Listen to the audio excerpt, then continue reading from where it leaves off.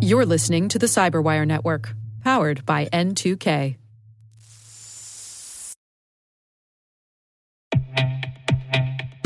With over 8,000 threat hunters analyzing over 65 trillion signals daily, Microsoft works tirelessly with the federal government to keep our nation's data secure. This 30-year-plus partnership is driving mission innovation that is secure by design. Whether optimizing your existing defenses or tackling advanced threats with AI, Microsoft gives you the intelligence and the automation you need to defend at mission scale. Let's work together to stay ahead of emerging threats and secure your mission anywhere. Learn more at aka.ms/fedcyber. That's aka.ms/fedcyber.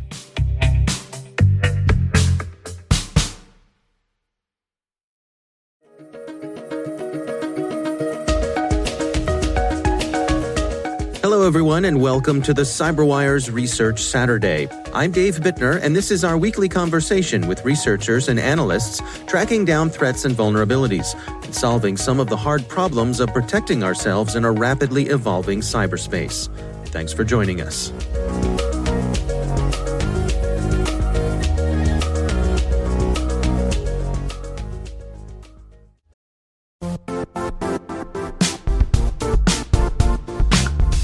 The IT world used to be simpler.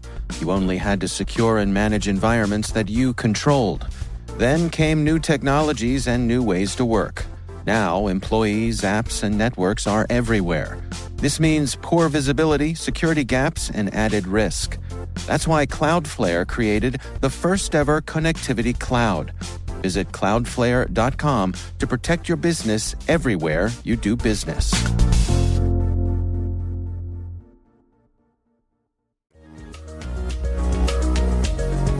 Since the fingerprint space became something that the everyday home user was involved in, there's been a lot of fear, uncertainty, and doubt around it. That's Craig Williams. He's head of Talos Outreach at Cisco. The research we're discussing today is titled Fingerprint Cloning, Myth or Reality? You know, we've seen lots of reports around people being able to defeat Touch ID, but we haven't really seen any that really laid down all the methodologies and the way that the samples were collected and how long it took and how effective they were across multiple vendors. And so when we approached this project, the thing that we were wondering is, let's assume a worst case scenario. You know, my team travels all the time, going around the world, giving lectures at security conferences. And so we thought, well, what happens if you have a mobile device with you that's secured with a fingerprint-based authentication system, and when you're going through customs, passport control or someone would like your phone for a while? You know, like, is it feasible for that security to be defeated, or do you have nothing to worry about? You know, what actually is the threat model that you should be worried about? Right. So how did you get started? Where did you begin? Talos has its fingers in everything. We look at hardware from everyone and anything from a mobile device to, you know, large, expensive medical devices to very specialized ICS equipment. So it was very much in our arc of interest.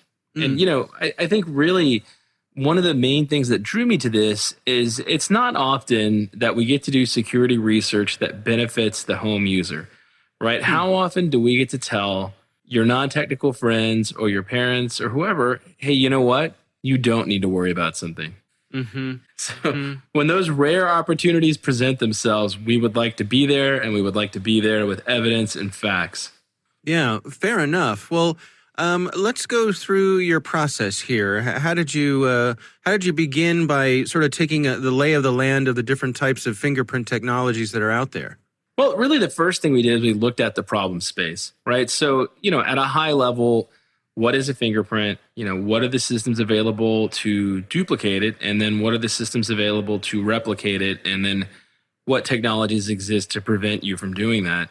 When you look at it, we're actually to a point from a technological standpoint where 3D printing is right on the cusp of making fingerprint-based authentication questionable, right? And what I mean by that specifically is if you look at a fingerprint, you know, just at a physical level, you know, most fingerprint ridges are a couple hundred microns across. For the budget for this project, we didn't want it to be something outrageous, right? And we obviously could have funded it heavily and had amazing results, But we said, what is the average, let's call it motivated, but perhaps not nation state actors budget going to be?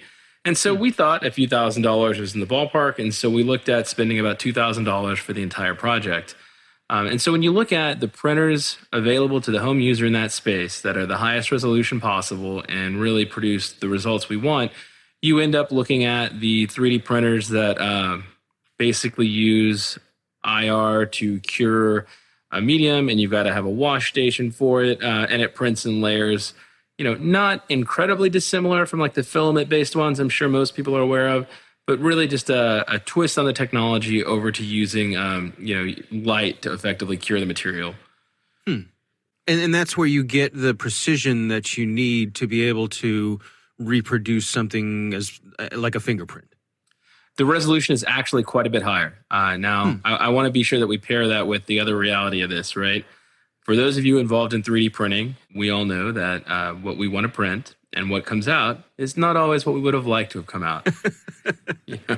And what I mean by that is often you get like a little imperfection. And, if I'm building a plastic toy for the children or, a container, doesn't matter so much. If I'm building, a piece of PPE for a hospital employee to protect their face, like a face shield, doesn't matter if it has a little bump on the side. But if I'm making a mold for a fingerprint, it matters. And so this is really where a lot of the effort came in. The cost from just a cost of goods perspective was low, relatively speaking. But from a time investment standpoint and from an expertise standpoint, it was very high. It took weeks and multiple attempts to get good molds to use for this. I think at one point, Paul mentioned dozens of attempts. You'll notice if you look at the blog post on talosintelligence.com, we actually have a picture of the bin of rejects. And it's a reasonable size. Yeah, absolutely. Well, let's go through the various types of technology that the device manufacturers are using to enable this functionality. Well, what's out there? Well, so at a really high level, we have the basic fingerprint scanning technology, right? You just put your finger on a sensor and it magically works. Now, under the covers, there's a lot of different ways that the devices do that. And we, iterate through those in the post and discuss how they work. And what I think is really interesting about this is the false sense of security some people had, right? Now, there's a couple of different kinds of light sensors that people can use and ultrasonic sensors just to read the ridges. But one of the requirements that a lot of scanners had was a capacitance sensor, right? To try and detect that real meaty person behind it that was conductive, right? And so through our trial and error, we had to try lots of different materials to make the fake print, right? So we 3D printed a mold and then used that mold to create a print. And that's the process that was incredibly error prone and took a significant amount of trial and error to find the right type of substance to use. And that's where you will notice we had good luck with, I believe it was fabric glue for the mold and plasticine for the actual print itself. Yeah, it's a fascinating process. And so I suppose when you're printing a negative of the actual fingerprint so that when the mold comes out, that represents the real fingerprint. Right. And so in the case of the capacitance sensor, what we ended up being able to do is basically, it's Mission Impossible style, simply put it over our actual finger and then use that to register a read on the device. Oh, interesting. So you still have that meaty goodness of the actual fleshy human that gives the reader what it's looking for. Right. And if you read a lot of papers on biometric security, a lot of people thought that would have been something that was much more difficult to defeat. And so I think that's why it's so valuable to do this type of research. Not that we think vendors are trying to mislead people, but because they didn't think of testing it like that. It's just like software development, right? You have your software, you have your QA test cases, your test cases pass. You think you've caught all the corner cases, but then along comes somebody else with a new idea, and all of a sudden they can find issues that perhaps you missed. And this is very much the same thing. What about the actual collection of the fingerprints themselves? What was involved there? Well, so that's actually a really fun one. We had a couple different methods of collection, right? The very first one we wanted to talk about was direct collection. and without picking on any specific vendor, I think lots of people are aware that when, certain mobile devices are prototyped, the employees test them and they may run around town with them and perhaps even engage in recreational activities with these mobile devices that may be secured with a biometric-based authentication. And so, for a direct collection case, we wanted to think, well, what happens if someone is, let's say, completely pliable? You can view it as them being willing to help you or them being unconscious and you just grab their finger. So direct collection of the print and then try to use that. So that was method one. The second one was really what we envisioned happening, during the scenario I mentioned at the beginning of if you're going through customs, right? And so customs in a lot of countries will take a fingerprint scan. I think they use that now for global entry in the US. And so we thought, well, if you take it using that method, what's possible to build from a reproduction standpoint using what that's recording. And so that was really our second method. And the third approach was just via a third-party object, right? Find a thing that somebody left behind. And so I think this is really what's important for people to realize, that from my perspective, the security provided by a fingerprint is not too dissimilar from that provided by like a social security number. Right? It's not secret. It might be unique-ish, right? But it is not really something that you should rely on for 100% security. Instead, I think you can view it as providing good enough security. Mm-hmm. Yeah, I mean, my take when Apple came out with Touch ID, I think we saw a lot of people adopting using it because it was so easy to use and fast and relatively frictionless. And in my mind, that was the transition. What we captured there were a lot of people who weren't using any password at all on their phone because it was a pain to put the password, the number in. Now all of a sudden, all these people are using something, even if it's not perfect. Well, and that's why I want to make sure that when we discuss this, the way that we frame it is something that everyone walks away with. What we've proven here is that biometric authentication is not perfect, right? It's not a magic bullet. You're not secure from super hackers or, amazing criminals, but very much like a front door lock or a home security system, it meets the threat model for most users, right? If you're comfortable with an off-the-shelf door lock at Home Depot and you have your computers in your house, you're fine. Yeah. Alternatively, if you have, let's say things on your phone, intellectual property that you keep locked in a vault, number one, you shouldn't be using biometric security. Number two, you should perhaps go into your settings menu right now and switch over to password-based authentication and turn on multi-factor authentication. Think of it like using a home security system to defend against a world-famous cat burglar or a nation state. Any security system, no matter what you pay, is not going to be a large impediment to those groups, to those well-funded groups. On the other hand, for your typical average everyday person, it's more than adequate. It will keep out criminals, it will secure your device, and the ease of use is through the roof. Yeah. Now, having gone through this exercise and learning what you all learned, how difficult would it be for you to do this now, knowing what you know? So the actual process, we understand, we know how to do it, but the trial and error involved in getting usable prints molded and reproduced would still be there. Now, it's possible that if we invested a significant amount of money, this could be streamlined, but I think that the barrier to entry is still high enough that this is not something the everyday user needs to be concerned about. Now, I do want to be transparent here. If you look at our results, there seems to be a very clear choice that was made during the design of these sensors on various manufacturers.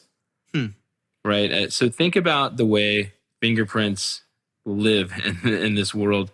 Well, okay, not today, but like 3 months ago. Think about the day your fingerprints lived. You're at work, you're hitting a keyboard, you go to the gym, you're rubbing off your fingerprints. Maybe after work, you dig a hole. And then all of a sudden, you've got to unlock your phone to, say, get in your car, right? Maybe you have a Tesla. Well, your fingerprint has been ground off at the gym, ground off digging a hole, potentially rubbed away at work. And so what you have is a reduced quality compared to the one that perhaps you set in the morning when you woke up. And so what these vendors have to choose from is basically a bar of accuracy versus ease of use. And I think we can all agree that while fingerprint security is important, the main draw of biometrics and the reason that so many people are dependent on it is because it is so easy to use. You know, the first time I have to start scanning my fingerprint 3, 4, 5 times to unlock my phone, I'm just going to go back to a password because it'll work the first time, and it's going to take the same amount of time for me to key in like 20 characters as scan, wait, scan, wait, scan, wait. You know, one of the things that caught my eye in your blog post here is how much your success was dependent on the mold getting the scale right. Like that seemed to be a really one of the sensitive elements here of having success. Absolutely. You know, the mold process itself, I think, is the one that was really the biggest hurdle for us. It is one of those things, though, that people do need to realize that as 3D printing technology advances, as there are automated ways to produce these, this process will get easier, right? And so I think it's important that we realize, you know, think about how old fingerprints are, right? They've been used for identification purposes since, oh man, what, like a long time, yeah. 1920s, you know, the Al Capone prohibition era. And so for that to work today in 2020 is amazing. But I think it's important that we know when this 3D printing and scanning and home manufacturing technology is going to reach a level where this is something that we shouldn't be relying on as much. And so, you know, when I look at our research at a high level, I think the takeaway is simply this. You know, right now, 3D printing technology is vastly improved. Right now, it is possible to defeat most fingerprint-based authentication systems using 3D printing technology available to the home user. It's important to note, however, that it is not easy. It is not something a typical teenager could go grind out in their garage in one afternoon. It will require trial and error. It will require a financial investment, and it will require effort to go do that. And then it will require effort to obtain a fingerprint that's been enrolled on the device. So it's not easy. You know, for most users, fingerprint-based authentication is still perfectly viable from a security standpoint.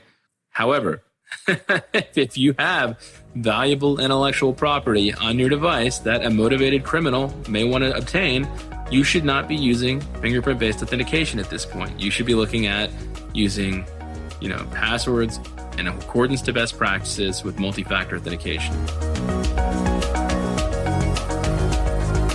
That's Craig Williams from Cisco Talos. The research we discussed today was titled Fingerprint Cloning, Myth or Reality? We'll have a link in the show notes.